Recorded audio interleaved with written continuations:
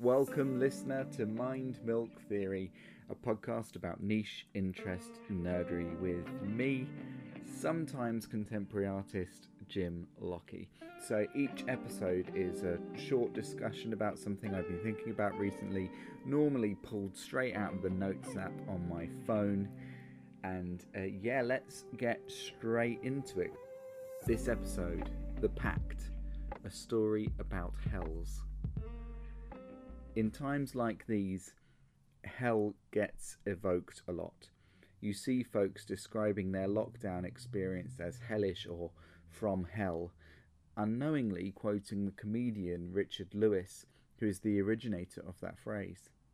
I think it's remarkable that the phrase, the blank from hell, the neighbour from hell, the date from hell, etc., was coined relatively recently, and yet has become part of the fabric of everyday language, so much so that we assume the phrase has always existed.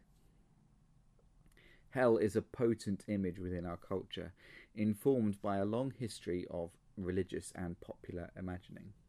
Richard Lewis's now commonplace phrase imagines hell as full of devices cunningly designed to maximize human suffering, something he brings forward from the medieval conception. Our hell myth is a palimpsest of ideas from a whole bunch of sources, with Hebrew and Christian Bibles being only small ingredients in the soup of imagery we think of as the place bad people go to. The hell of pitchfork-poking devils owes as much, if not more, to classical sources than it does Judeo-Christian scripture. On top of this, the hell I imagine is likely different to the one you imagine. And when we trace the ideas we have in our heads back to their sources, we're likely to find all kinds of strange things, from Renaissance paintings to old Simpsons episodes. Here's a fun question. Where is hell? What shape is it? What lays at its centre? Maybe hell is hunkered in the centre of the earth, and if we cracked the earth open, there it would be within the molten core, an underworld in the shadow of the land above. Maybe you imagine hell as downriver from the realm of life, access guarded by a ferryman. Or maybe hell is lost within some dark forest, descending in levels before emptying into a final circle, a frozen expanse that keeps Satan locked up in cold darkness. That's, of course, the image Dante gives us.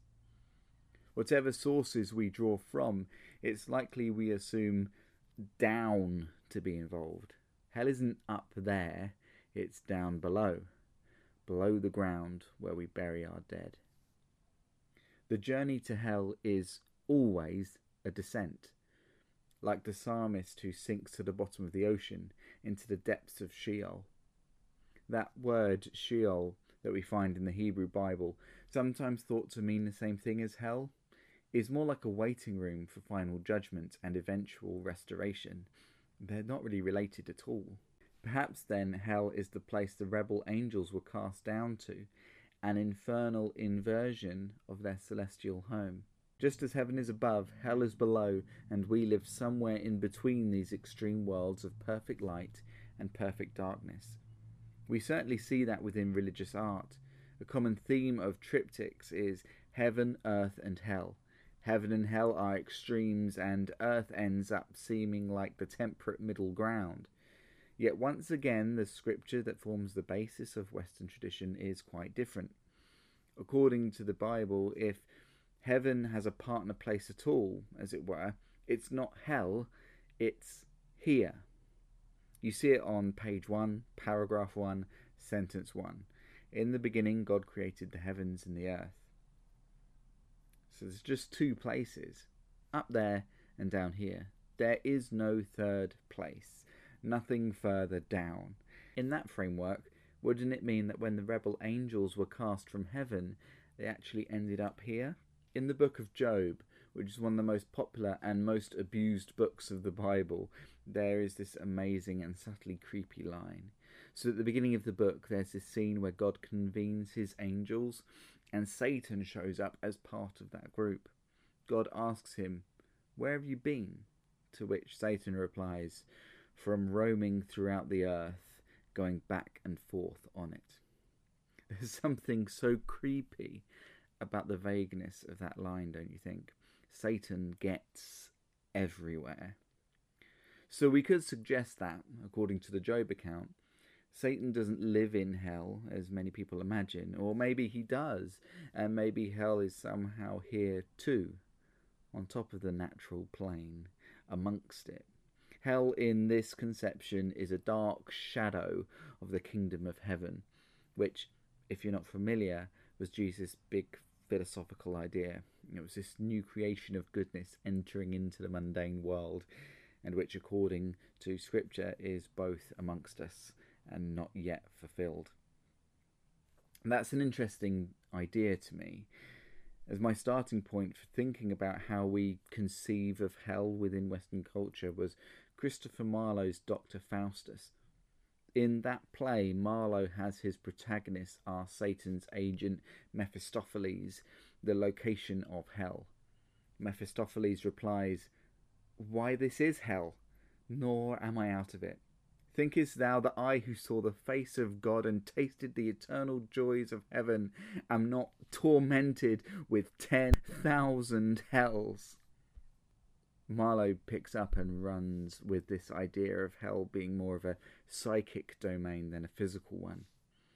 Hell and heaven are both here, and which we perceive is down to the choices we make. Therein lies the story for Marlowe.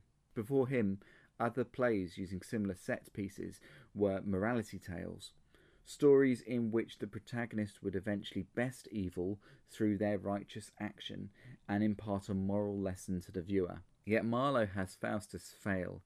His end is being dragged into a hellmouth by imps, leaving the audience to question if redemption was ever possible for him, and if a moment had come in which it was finally too late to repent.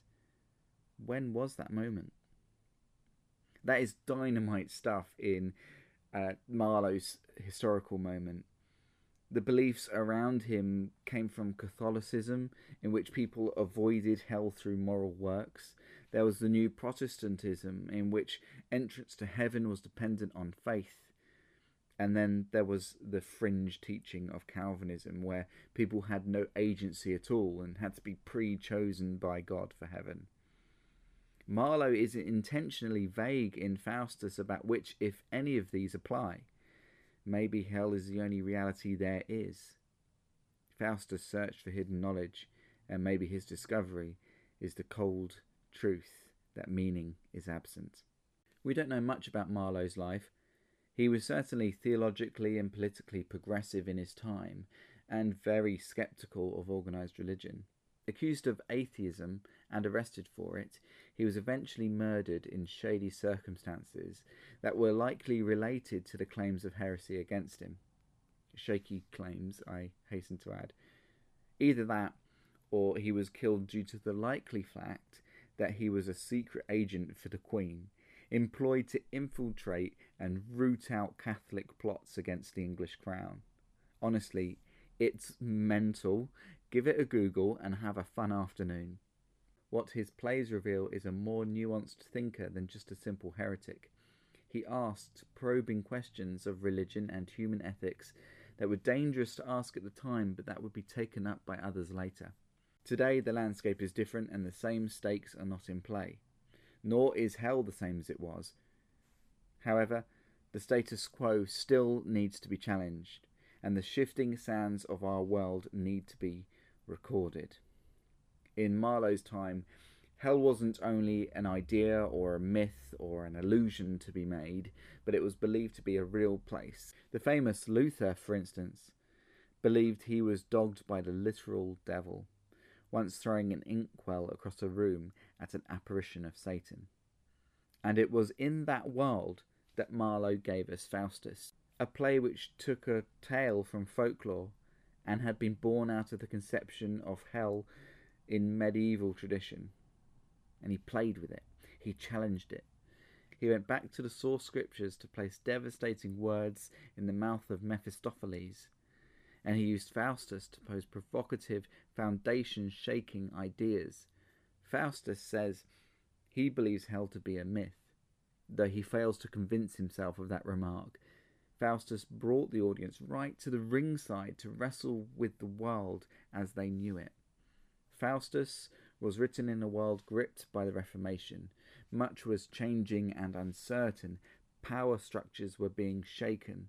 In so many ways, it looks and feels like an old morality play, but Faustus never finds the right path. Faustus is a kind of anti-hero of sorts, and Marlowe managed to take the familiar tropes and use them to reflect something that feels relevant in an uncertain world. And we live in an uncertain world. At the start of the play, Faustus rejects all other spheres of learned pursuit in favour of necromancy. He says of divinity that it's too hard. Now, I'm going to pronounce the Latin poorly, so forgive me, but here's a quote. The reward of sin is death. That's hard. Si peccasse negamus filima et nulla est nobis veritas. If we say that we have no sin, we deceive ourselves and there's no truth in us. Why then be like we must sin, and so consequently die? Aye, we must die an everlasting death. What doctrine call you this? Que sera, sera. What will be, shall be. Divinity, adieu. These metaphysics of magicians and necromantic books are heavenly. I've been looking at Dr. Faustus and thinking about our modern ideas around hell, because I've been thinking about trying to make an artwork that features some kind of Faustian pact. What would we be willing to face hell for? Then I think of our present hellish political moment. I think of the shirt on my back. Anytime we in the West accept for the sake of convenience to participate in supporting industries that turn a blind eye to slavery and the unethical treatment of people, anytime we avoid engaging with the suffering of our neighbours, we are signing the pact. We are complicit in creating a hell as long as we remain carefree and unburdened. We are complicit in creating a hell on earth as long as we personally get to remain carefree and unburdened. I try to be socially responsible, but I know there's many times I've been willfully ignorant for the sake of my own convenience. I relate to Dr. Faustus, choosing to believe that hell is a myth while simultaneously speaking to a demon standing there in his study. It feels especially potent right now as I think about my privilege as a white man living in a country where food isn't scarce and my life isn't threatened. Listener, I hope that, like me, you've been given pause by that image of heaven and hell as psychic kingdoms layered on the natural reality, and that it will empower you toward the decisions that contribute toward building a heaven. It's not too late for us. I don't know yet if there is a future artwork for me to make in researching Dr. Faustus, but I know I'll be back next time with more strange and rambly thoughts, so please subscribe to the podcast if you enjoyed it and leave a review. Next time, I think I'm going to be talking about iconoclasm, unless, of course, I change my mind. Love you. Stay safe. Stay curious. Stay compassionate. Yeah. Bye.